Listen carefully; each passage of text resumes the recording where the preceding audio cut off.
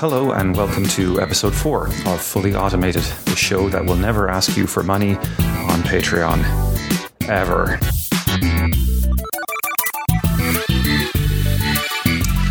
We do love your feedback, however, so feel welcome to reach out to us. You can always find us on Twitter at OccupyIRTheory, and we are available now on iTunes, Stitcher, and Google Play. Always very grateful to receive a positive review from you on any of those platforms, should you care to reach out. This episode, we're talking about the 2017 British general election and the surprising performance of Jeremy Corbyn and the British Labour Party. Our guest this episode is Owen Wirth, Senior Lecturer in International Relations at the University of Limerick in Ireland. Owen specialises in the study of social movements and has published a number of works on varieties of resistance to neoliberalism, from religious fundamentalism to more leftist expressions. On the day of the election, he had a piece published in the Irish Times wherein he argued that Corbyn would likely do very well as a result of the mobilisation of large numbers of young anti-establishment voters in the UK. In the interview, you'll hear Owen refer to something called a war of position. This is a term drawn from the theories of Antonio Gramsci, in contrast with Gramsci's notion of the war of movement, which refers more to classic revolutionary strategy of trying to seize state power by direct assaults through armed insurrections, mass protests, strikes, and the like. The war of position is more about trying to catalyse new forms of social imagination and encouraging new ideas to which we might attach our consent. But what is the axis of those new ideas in the British context today? In the following, you'll hear Owen argue that the results of the election suggest that British politics is in the process of being re-articulated around what might prove yet to be an unhealthy battleground between young and old voters. We talk about the significance of the Corbyn result for Ireland and the way Corbyn's performance has been received by the Irish media and the likely ramifications of this moving forward. So that all said, let me now pass you over to Owen, and he'll talk to us about the British election and where the left goes from here. So, Owen, thanks very much for joining us on the show today. Interestingly, on the day of the election, June 8th, you had a piece in the Irish Times arguing basically that the idea that Corbyn's strong performance in the election, the Brexit vote, the election of Trump, all these things that you sort of take on this idea that they can all be read as part of some sort of global anti-establishment turn. Now, you wrote the piece before the results were known, though I think some of the writing was on the wall at the time. But for you, what, if anything, is significant about Corbyn's performance? Well, I suppose it shows what you can do with mass campaigning, firstly. And what you can also do with mass campaigning if your back politically is completely against the wall, in the sense that going into the campaign, he was in a lot of trouble. And not only was he in a lot of trouble with in terms of the polls and various other things, but he was also in a lot of trouble in terms of his own support base, who weren't particularly. And, you know, the group Momentum, which was founded to provide a grassroots support to it. Could you maybe just comment a little bit about what Momentum is for maybe listeners who aren't familiar with British politics? Well, there's two ways of looking at it. But basically speaking, Momentum was a grassroots movement which was set up to provide support for the direction that Corbyn was taking the Labour Party. Mm-hmm. So basically, it was the sum of a number of social movements, and you can argue the sum of the new type of left-wing politics that we've been seeing really since the end of the Cold War, which haven't necessarily done that well politically. So, for example, you know, the anti-globalization movement, the humanitarian movement, human rights movement, environmental movement, feminist movement, etc. This was an attempt, as Corbyn being a sort of character from within that, located certainly within that subsection, so to speak. This was an attempt to shore up his support. And it was obviously outside of Parliament, and it was there to basically drum up and to try and create if you like, I suppose you can say a war opposition to a degree, create a body of individuals which would campaign for his continued success and campaign for some of his ideas and basically help hold up his support. It was significant because he was doing very badly in within the PLP, within the Labour Party itself, as we all know. Yeah. And so this appeared almost as a counter to that. So the election itself demonstrated the strength of Momentum, because when he was only a month and a bit ago, he was in a lot of trouble. And he was also getting stick from Momentum. Key figures in Momentum were not happy over the way he was dealing with Brexit. And he was seen as he's beginning to look like a bit of a lame duck in terms of his performance. Now, that wasn't necessarily his fault. There was a lot of infighting. He was being attacked on every single side. But he went back to the grassroots movement, so to speak, and he, I suppose, started campaigning in the same sort of way as you saw Bernie Sanders do it. Yeah. And he's a very good campaigner. He's always been a good campaigner. He won 2 elections as a sort of outsider, and that's what he went back to. So I don't want to put words in your mouth, but are you saying he sort of bypassed Momentum in some ways? I'm sure that's obviously not a straight... when he was in trouble, I think it's not so much he bypassed him. There was a big thing over Brexit. The group he has, so to speak, Momentum is generally seen as quite an internationalist, outward-looking group. So, generally speaking, they were very anti-Brexit. Now, there's this argument, and I'll come back to this in a minute if we want to, about this notion of Lexit. Sure. We should. I don't think really exists, but we can come back to that later on. This idea that Brexit is a good thing because the institutional confines of the European Union make it, capitalistic in a certain sense, and suppress labour and various other things like this, and this is a way to, and this is a sort of understanding of an attack on this. But generally speaking, Momentum were quite certainly anti-Brexit. I wouldn't say that they're not pro-EU per se, but they didn't want to necessarily leave the EU because they saw this as building greater links with European partners. And Brexit has turned into this thing which is very much being captured, and probably always was something sort of national populist right wing sort of thing.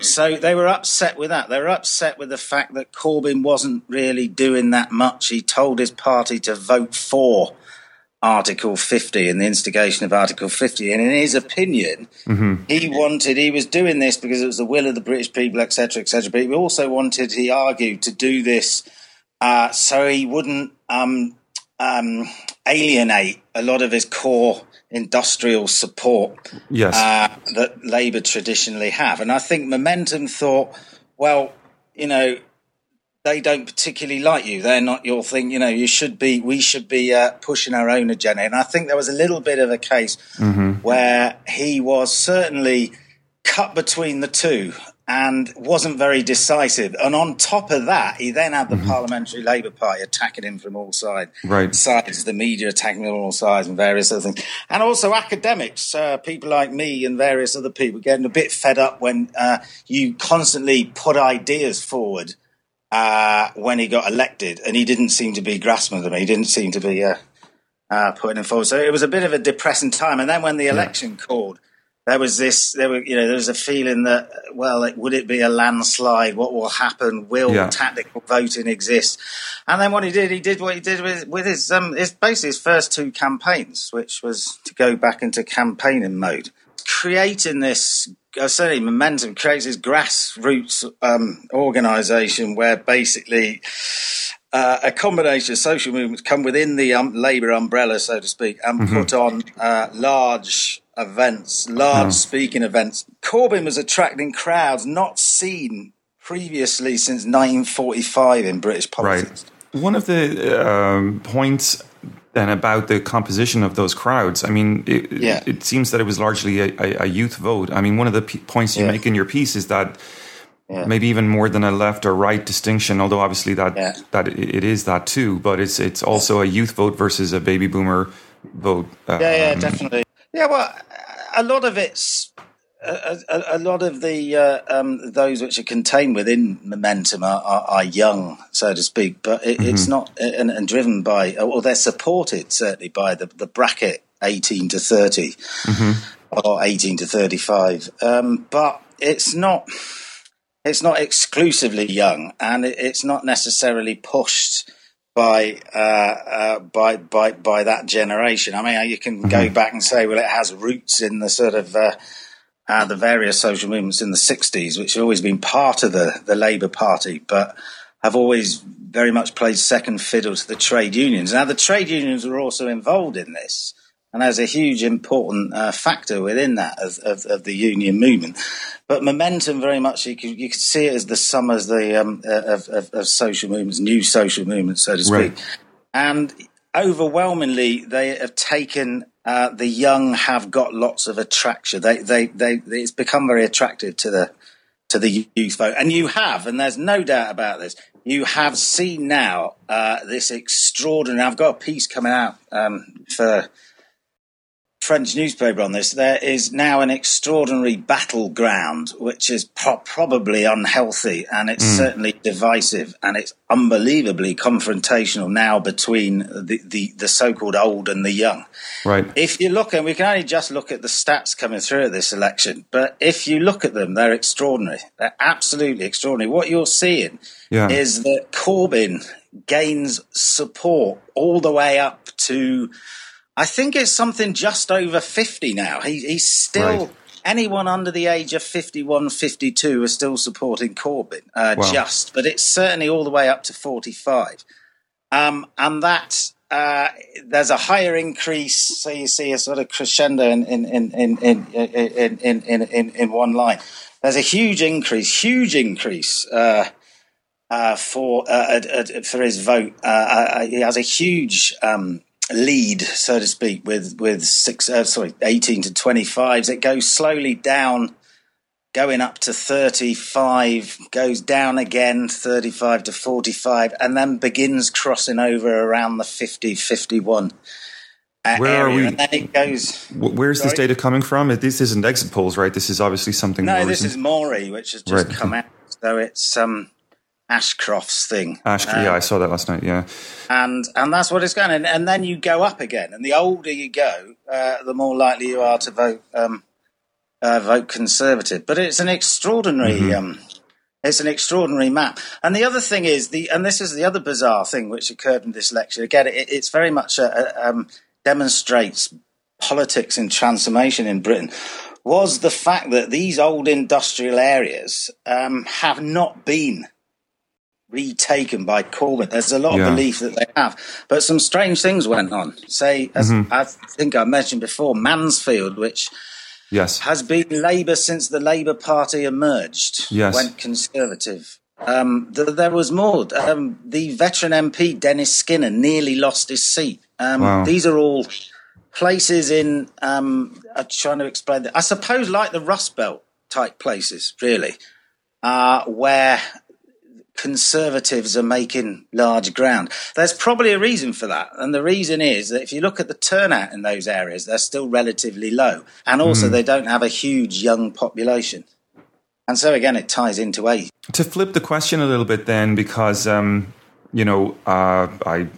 born and raised in Ireland myself, and I know you work there.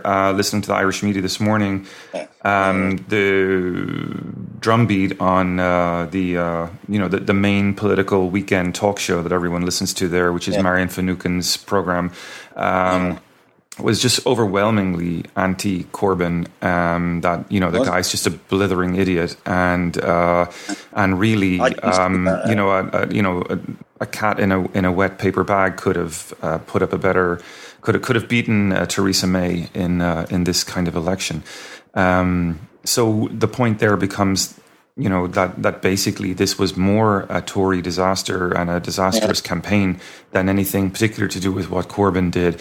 What do you make of that kind of framing? I mean, policy-wise, you say that she did turn on her own base. Well, yeah, but there is that. But I'd just like to address it. If that's what Finucane's saying, and if that's what various people in the Dublin bubble are saying, yes, then I'd like to challenge that completely. Corbyn's this election has had more interest in Ireland outside the Dublin bubble, so to speak, than any in living memory.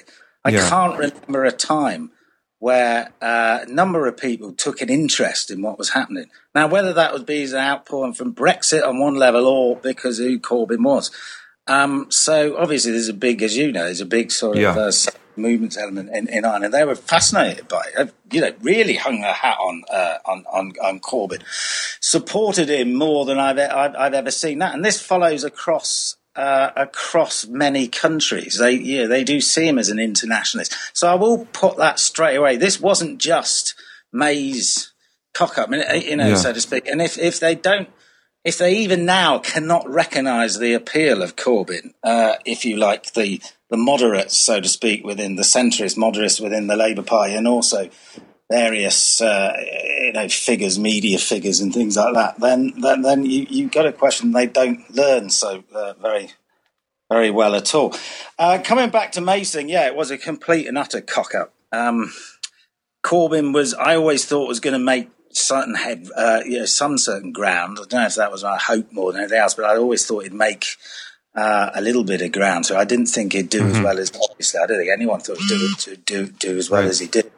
But May was probably, and again, to those who aren't, don't know the background to various British elections, I'll put it like this. May, I was talking about this time last week. I said Theresa May has arguably had the worst campaign, certainly the worst Conservative campaign since Ted Heath, who was a Prime Minister in the early 1970s. And I said at the time that we'll see what's happened with the election to assess if it's actually worse. Well, this far surpasses that. And you can it's the worst election campaign since Winston Churchill in 1945, who decided not to bother to campaign because he was Winston Churchill and he just won the war. And the only thing he said was to Labour's very well-drilled radical manifesto. He basically, turned around and he said that, you'll need a Gestapo to police it, and that's about all he said. And it was a dreadful campaign. And he went from plus 20 in the opinion polls to minus 20. So it was, and that you can't even call that a proper election because he thought it was a rubber stamping at the end of a. You got one person thinking that, and another person deciding that it was another party deciding it was an election, so to speak, not a procession. It wasn't as bad as that, but that's how bad it was. I mean, it was getting to those levels. It's got to be seen as worse than Clinton, basically. Quite considerably worse. She was wooden. She kept cocking up her manifesto. She came out with ideas, then she changed her mind. So on seeing the first exit poll, the journalist Paul Mason tweeted that what we were witnessing here was the death of neoliberalism. And I've seen this morning Richard Seymour, another British journalist, saying that the idea that there is no alternative is now officially dead. And I've seen some people push back on this, that perhaps this is a bit too simplistic. Not so much, I suppose, because it doesn't indicate a change in the rhetorical possibilities of our time, but that we need to be kind of specific about what Corbyn himself represents as an economic ideology, and that is kind of a regression to post-war pump priming.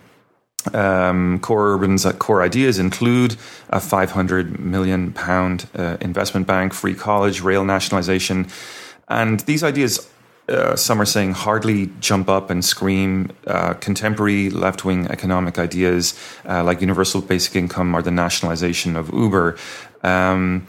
But, so to what extent then is Corbyn perhaps a regressive figure? Well, that argument's a sloppy argument. Because because to make that argument, you've got to claim, and this is the difference. To make that argument, you've got your basis. Have you said, it's very similar to the 50s and 60s? Yeah. Well, the 50s and 60s was, for number one, it was a manufacturing-led economy. And it was a manufacturing-led. All European states had manufacturing-led economies, dating back to the 30s, and the notion of Keynesian economics, and obviously work was very much geared around Fordism and the Fordist model, and things like that. So that's the first point. Secondly, the things he's put forward, and we have to take it with a little bit of pinch of salt, because it was a snap election. He put this manifesto together very, very quickly and very, very, very, very slowly.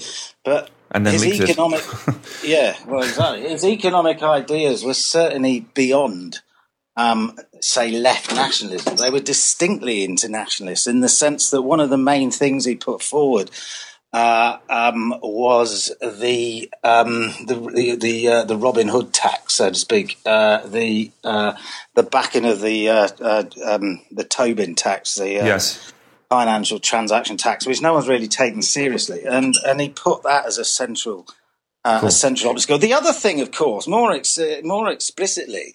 And this is totally different to any form of social democracy of the 50s and 60s, was he was very, very clever about Europe. And that's why I say the likes of the people who talk about Lexic are dead, basically, because if you take this left-wing idea of Europe, that the EU is all neoliberal, right? The single market in the EU is neoliberal, which technically Thatcher came out with it. It was socialised to an extent. Mm-hmm. Not very much, to an extent, by a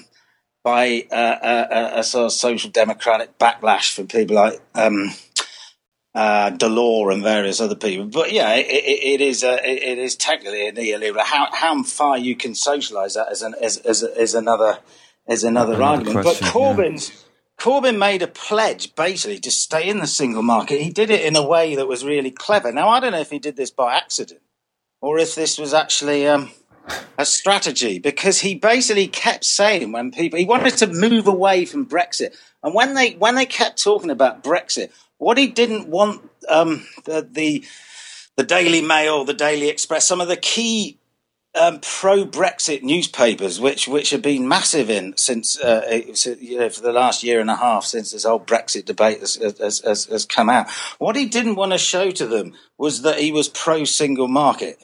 Because if he's pro-single market, then they'll start going on about freedom of movement, and he will lose ground, particularly in the heartland. So he didn't want to say that. So what he cleverly sort of said, that he was going to back a Brexit. For a start, he didn't throw out Brexit. He said Brexit, but he said he will go and negotiate something which would give basically access to the single market. He was basically saying, we were not going to leave the EEA, I don't think. Yeah. Now, there's ways of managing to limit freedom of movement without leaving the EEA. And what I think he was trying to do was look at, say, the Norwegian model, which is outside the European Union, but it's still in the European economic area. And I think that's what he was, certainly from what I see, that's what he was trying to push forward. I mean, you talk about Mason. Mason's a very important point here. That's exactly what he argued the day after the Brexit result. He said, this is what we need to do. He said, A, retain single-party membership, stay in the EEA, and retain the main pillars, but put some sort of brake on the freedom of movement, only a temporary measure, which you could potentially do if you join EFTA, which is the other group, which is basically in the EEA, but it's not in the EU, which is made up of Switzerland, Norway, Iceland and Liechtenstein. Can I jump in with a kind of a topical question here at this point? And I mean, there's going to be people, and I've read this, these would be kind of Remainers, left Remainers, who would make a strong argument that that kind of talk is akin to throwing immigrants under a bus. As in putting a brake. I don't disagree with that. But I think the problem is if the main if the main drive, so to speak, of Brexit was to limit immigration. If there could be some way where this I think the argument was certainly the argument that Mason was making, and I'm not saying that I back this or anything like that, right? But I think the argument he was making is if you could sort of limit it so that you can strengthen their labour rights and their human rights, which at some levels have been under attack. Again, the extent you do that is another argument. I think it's very healthy to have this debate within the party. With some people just think freedom of movement is a right. It probably is, but you also have economic limitations. You have political limitations. Moreover, and then you've got, more importantly, you've got this observation of how you maintain support. Within this area. I mean, the main thing here, and it hasn't really been mentioned, and it needs to be developed certainly in parts of the Labour Party, is that there, for a start, if we go back to 2003 when they brought in freedom of movement, was it 2003 or 2004? It's expansion. I think it was 2004 when they brought it in. Britain and Ireland were the only two places which went for the full freedom of movement to start with. And I think that had a massive effect, because what happened in businesses, particularly businesses in the east of England, and it's in the east of England where UKIP and everything else went well. They brought in number of workers from Eastern Europe were paying them very, very little. And they put them into communities in sort of mid-sized communities, not metropolitan communities. Right. Small. And that had a massive impact on schooling and the health and various welfare resources. And the government cut the various fund of this. Initially, the government said, well, they will give money to sort of attempt to, integration money, etc. But that was taken away, and so you've had all forms of segregation between Eastern Europeans and so-called the indigenous population, added, if you like, mixed in with employment, which is almost entirely based on temporary and flexible contract hours, that kind of thing. Zeros, hour contracts, and various other things. So all these things have occurred, and it's resulted in this drive to restrict immigration. Right, which we all know is that's not. Well, on Friday, Owen Jones on the Guardian podcast stated, and I've been looking to see if I could back this up, but I can't find it so far. That 1/3 of UKIP voters went for Labour. Do you think this? I mean, I don't know how consequential that would have been, but it seems like it might have been a slight factor, at least. The connection there is obviously one to do with immigration, isn't it? Yeah, I don't know where Owen Jones is getting that from. I really don't, because the Financial Times cluster, which was shown today, demonstrates that's not the case. Demonstrates that UKIP voters nearly entirely went to the Conservative Party. But it's very hard to judge. I think they picked a few up from Labour because basically, especially the working class votes, because the Labour Party manifesto was more appealing. It didn't just, it didn't concentrate on immigration at all. It mentioned immigration. It mentioned, welfare, health, issues which the nationalisation of rail is a hugely popular policy. Rail, across the board, which isn't surprising if you. I'm in Wales at the moment, and the cost of coming to Wales from Ireland on on the train is completely minimum to the one I'm going to have to do in a few days, which is to a part of England which will probably cost me about 80 sterling. Gosh. Where I did the same journey across Ireland, about the same distance, a little bit less. For a fraction of that, yeah. For 20 euro. So right, bus. So privatization has not been good to the consumer, but whether by bus or by rail in it's not. Britain. No. The way it was done, it was a complete disaster. Yeah. Beginning to end. So there were a number of things which appealed to. So I think they had a bit. You also had that tribal aspect, and that was very important. But you have to bring it back to. And what I call the Mansfield question, so to speak. You have to bring it back to this only went so far. People were in these areas, in these big Brexit areas, voting Tory for the first time. The sort of baby boomer 55-year-olds who worked down the mine, saw the mine shut, were voting Tory for the first time. There were a few who went back to the fold, went back to Labour, but there are increasingly a number who were still voting for the first time. It sent shockwaves through Mansfield, for example, and places like that, because they can't believe that this has happened, that the town is nearly a Tory town. Yeah. I mean, there was some very interesting interviews, views and surveys carried out in Mansfield, where a number of people voted Tory for the first time, but they were now embarrassed because across the north of England, they were going to be seen as a Tory town. And so the whole deep culture within the sort of traditional working class movement, the working class equal the Labour Party, does have a lot of, still has a lot of resonance with people. There. Yeah. So contrast that with, Kensington. Yeah. Canterbury. It's puzzling, right? I mean, how are these, these bizarre swaps of loyalty? Well, there's two things in Kensington.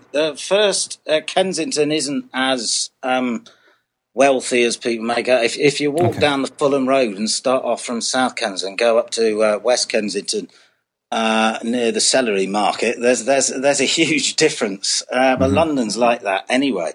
So that's the first point. And as the Kensington MP who got returned said, it's a microcosm of Britain, because you have these extremes within Kensington. So that's the first thing. The second thing is that there is elements, particularly in the City of London, in the wealthiest city of London, who've picked up on the fear that May's hard Brexit could lead to economic catastrophe, particularly this idea of them walking away from a meeting relying on WTO rules. So in a bizarre thing, Corbyn's argument that we're going to remain we're going to have a deal, it's going to be a progressive deal, we're going to stay in the single market, has bizarrely had a strange effect on some elements of the business community. They've sort of said we'd rather pay high taxes and risk it than go with May. People like Alan Sugar. Right. I mean, he went to the Lib Dems, so to speak, and a number of big sort of business figures went to the Lib Dems, and they attacked both sides. Right. But you have got this element that there is a fear with that, and you did see that in Kensington to a degree. Canterbury, I mean, the other one, Canterbury's a student town. You saw that across the board in student towns. They overwhelmingly voted. You could just pick them off. Exactly. Yeah. Listen, let's just talk about some of the mechanics of this. There's all different kinds of analyses, hot takes going around right now about how long a DUP-Tory coalition can sustain. There's rumours of the Scottish Conservatives this weekend under Ruth Davidson splitting because they find some of the views of the DUP abhorrent. For the non-acquainted listener, what's going on with the DUP, and how uncomfortable will it be for the Tories to jump into bed with them, so to speak? I mean, that's a strange one, isn't it? The last election, there was this belief that they wouldn't quite get over the line. The last election was the first time that the Tories had a majority since 1992. So they haven't actually done brilliantly since then. Now they've lost that majority. So there was a lot of a talk that they'd go in with the DUP then. Now they've lost that majority. They've gone back with them.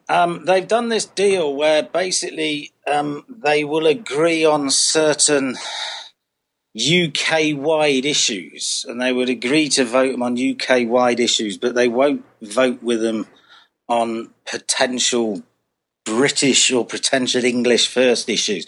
British constitution's a bit bizarre, right, in the sense that you've got various bits across the board. So you've got Northern Ireland is often seen as a separate entity that's tied into a degree with the Republic through the Good Friday Agreement. So it doesn't vote on a number of British things. Then you've got the Scottish Parliament, which doesn't vote on a number of English and Welsh things, and then you got the Welsh Assembly, which can distinguish and bring in certain elements of its own. So it gives free prescriptions, for example, which don't get in England. So it's a bizarre framework. And what they've done is they basically said anything which affects the unique, if you like, British dimension will not be. They will not have any say in. Which, of course, means that the Tories don't have a majority in a number of issues, a number of things, in a number of ways. So,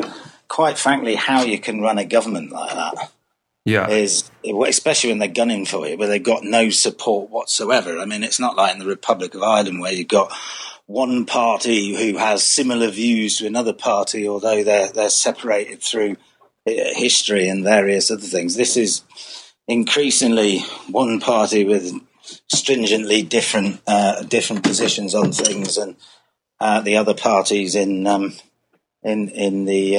Commons. So the DUP, according to a lot of Irish commentators, could end up being a moderating force in the upcoming Brexit potentially negotiations. over freedom of movement. I mean, to give people listeners a background of the DUP, just a short background before a longer background, so to speak. But the DUP's position on Brexit was 100% virtually. It was the only party which were unified, other than UKIP, who all of them said we should leave the EU. Right. They were the only party in Northern Ireland which believed this, and they believed they initially put forward a hard Brexit, even harder than the Conservatives. They have, in recent weeks or recent months, or should I say the recent years, had to backtrack because they're scared. They're scared that obviously Northern Ireland isn't going to exist anymore if they continue this pretense. Right. So for them, in order to retain membership of the Union, they believe that they have to a certain degree, appeal to the population of Northern Ireland, which voted obviously to retain freedom of movement, particularly freedom of movement across the island of Ireland. And so that might add to this form of moderation. And there's been all sorts of talks from various things, whether they're presented as fact or not, about the DUP saying that they require freedom of movement, require single market freedom of movement. But this hasn't really come from them. This certainly hasn't come from their party's philosophy. No, it's more reactive to, if I'm hearing you right, it's more reactive to the fears of potentially a border referendum in the north of Ireland. If they went on as they might want to, might want to appeal to some of the hardened elements in the Conservative Party. You'll have a massive divide and rule, not just in Britain but also in Ireland. Right. Going back to Ireland. Yes. Enda Kenny today, you might have seen the Irish leader did show his concern, shall we say, that Britain have gone to bed. Because for those who don't know, going back before that, the DUP were the only established party who was against the Good Friday Agreement, wouldn't come in with the Good Friday Agreement. The only other ones who were even near to any form of support was Republican Sinn Féin, which has strong ties with the various paramilitary groups. So that's their background. They are very they're the hardened of all hardened unionists, and they come from an even more peculiar background, which dates from the 60s, which is basically a sort of Christian fundamentalist background. I wanted to sort of get your take on Sinn Féin right now. There's a lot of Americans, I think, tongue-in-cheek, but there's a whole new, as I'm sure you know, kind of a left awakening in the United States in and around organizations like DSA and things like that. And if you follow the various Twitter streams, you sort of see these sort of tongue-in-cheek Sinn Féin arriving in Westminster to take their seats kind of scenarios. And I just noticed yesterday, Micheál Martin, the leader of the Fianna Fáil party in Dublin, the traditionally one of the largest parties in Ireland, saying that Sinn Féin should in fact take their seats in Westminster. I mean, I presume there's no chance of it happening, but no, but they've always said that anyway. The only way you can see it is if it's something unique. I mean, they have a number of them have got partnerships with certain members of the Corbyn team, due to the fact that Corbyn was a significant member of the Tribune group who tried and successfully engaged with Sinn Féin in the early 80s when things were not going very well, so to speak. So in that sense, they've got very much a bond. I think it was potential on certain levels. They could enter the House on, certainly if it's something like a referendum for Irish unification, or for something that might have the odd thing. But again, that would have to be put to the Sinn Féin Artesh, and that'd have to go through an emergency. So they'd only get it through that, and it's very, very doubtful. A commentator for Sinn Féin said there's not a cat and owl's chance, but because of the old bonds that they have with Corbyn, it's potential that they'd do something. You could argue with taking their seats. You could question what the point is, really. I mean, they're seven. They're not actually going to do anything. They're not going to. They still would be short a vote, wouldn't they? Yeah, well, exactly. So, so on that level, there's not much. There's not much point. But if, say, something happens when they might be required, it's possible, but it would have to go through a number of things and probably get the same the generational division in Sinn Féin itself. Right. Over something like that. But, it's very doubtful because the sort of symbolic pledge to the Queen, which is one of these daft things which they do in the House of Commons. Right. Where to take up your seat, you have to make this pledge to the monarchy. So okay. I mean, this thing presumably. I mean, there's also some talk about Corbyn putting Labour forward to create the government this week, and obviously, I think that's more just provocation than anything else. But presuming that this thing sort of starts ricketing along, it probably won't get this government won't get too far. I wouldn't have thought so. I think there'll be knives. Well, there are already knives out for May. But on Corbyn, the vultures haven't stopped flying. I mean, that's the thing. It's been successful whilst the sort of obviously the momentum lot, the people who wanted to help the team in the first, his supporters who were getting a bit fed up, are far more optimistic and happy. Including people like me, who's very pessimistic, are a lot happier, sort of thing, and very keen. His traditional opponents, some of them have come out and said, "Well, Corbyn's much better than we thought. We were wrong." Right. The rest of them haven't. You've had a number of people saying, "Well, the Labour Party didn't win." Quite frankly, if they really think the Labour Party would have won an election under another leader, where they wouldn't have mobilised any of the young group, then they're deluded kind of mindset. And you've got Mandelson appearing, Peter Mandelson, who was very close to Blair, was seen as the architect of Blairite. Of course, Blairism, who's appearing and causing all sorts of trouble by really claiming that there should be some sort of moderate group within the centre of Parliament which gets together and takes over the Brexit negotiations. And so he's already created mischief now that the parties have come back, that somehow they create splits between the two parties and a centrist party emerges. The British public have already demonstrated they can go, with Brexit right or with this more left, and there is this huge gap, breakdown, if you like, in the consensus. That's really not going to go down too well with anyone. So, but they're like I say, these things are flying around, and what the British Labour Party, Parliamentary Labour Party, do once they get back in to Westminster, God only knows, because this isn't going to stop the internal squabbling. Well, it's not just internal squabbling. The mass media have not liked the fact that for the first time, mass media, the Fleet Street media, the popular press, have not liked the fact that the person they overwhelmingly backed has not got through and has not won a majority. And for Rupert Murdoch, this is the first time it's ever happened, believe it or not. Really, that's amazing. His first election, he hasn't had his way.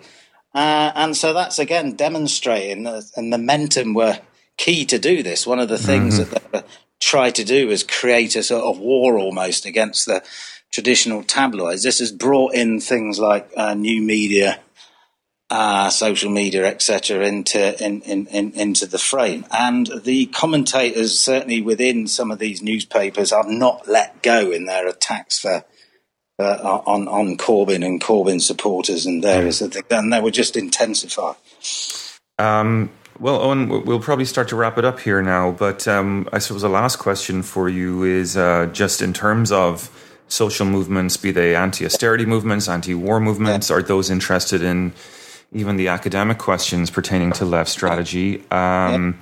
What does the next year or two look like? What should there be pressure to accomplish? What should people be trying to achieve? I think I do think this is an extremely important leap forward in terms of, as I said when I wrote the book on austerity and talked about the so-called left internationalism. This is politically, this is highly significant. You've already seen Syriza come and go, and various other things, and Sanders make an effort. But this is the first time it's politically been legitimised, only to a degree, but to a certain extent through popular support. I think what they need to do now, particularly the Corbyn team, and my concern slightly is that Corbyn might go back to type within the Parliament. Now, that's not necessarily his fault when he's got the PLP charging around making all sorts of problems and these sort of things. But I think the manifesto it was obviously a quickly drafted manifesto, and it was an excellent manifesto. And I think what they need to do is engage with that far more and bring these arguments out far more. And this is where it comes to this argument on neoliberalism.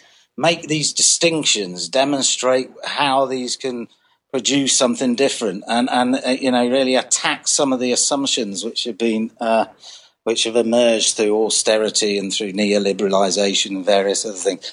And it's things like this that I think now they're in this position, they need to embed, if you like, this and this position. I think that for them is part of providing a strong opposition, and then see where they go over here. It's not their Brexit, so what happens with Brexit negotiations is another matter. But they can certainly be then enough to fill the void if there's another election and put them in an even stronger position. The trends that we've seen in this election, especially that youth vote mobilization, where of course a lot of people, the one thing I think both sides are consistently agreeing with this morning and yesterday in the commentaries, turning the youth vote out was really central. Does that seem to be now a permanent fixture? Or I think it will be. This is what the if you like, the critiques, the soft critiques within the Parliamentary Labour Party don't really get, their belief that, well, Corbyn only went so far. The fact remains he got that far because the youth vote, or the vote for those between 18 to 25, went up from 43 to 71%. Wow. And was an overwhelming endorsement of Corbyn. And Corbyn has over 70% of that vote. And the increase was almost entirely Corbyn. Yeah. So you are talking something, highly, highly significant. And so I think it would be the case of if they have a manifesto like this, and if they have that type of politics, if they have the type of politics which offers something different, I think that they'll vote again. If Corbyn's still there, if the Labour Party disintegrates again, it creates infights and elect a more a progress party, which is the sort of the other wing of the Labour Party, then I think they'll revert back to type. And they won't come out and vote. That would be very sad. And this is hugely different than the Labour Party. I mean, that's one other thing about the Labour Party. If you've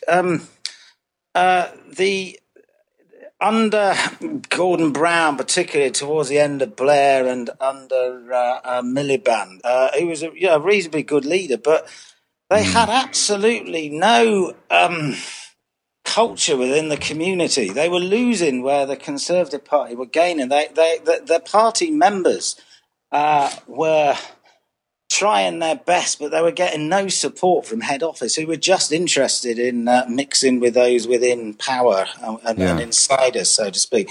And this is what Momentum's done. The Labour Party has doubled its membership in the last 2 years. It did actually go down a little bit after when, as I say, just before this election, when there was a lot of criticism to Corbyn, there was a number who gave up their membership, but it's increased again now. It's gone up another 150,000. So and that was the big thing about this election, is just how the Labour Party completely radicalised their technique, their ability to mobilise support and mobilise vote, which they haven't done for a long time. Yeah, it's impressive. And as I say, without Corbyn and without those from that momentum, that sort of that buzz, presumably they would just go back to type. Yeah. Well, Owen, I want to link to your Irish Times piece in the show notes, which we will post on the Occupy IR Theory blog. And then perhaps when the piece you referred to earlier on comes out, you'll let us know and we can post a link to that there as well for listeners. I've got a few pieces coming out, so I can give you those. Yeah, do. We'll post them. That'd be great. Thanks so much for joining us today on Occupy IR Theories Fully Automated. Yeah, thank you very much. And thank you, Owen. Thank you for joining us. Yeah. Thank you. That's the one. All right.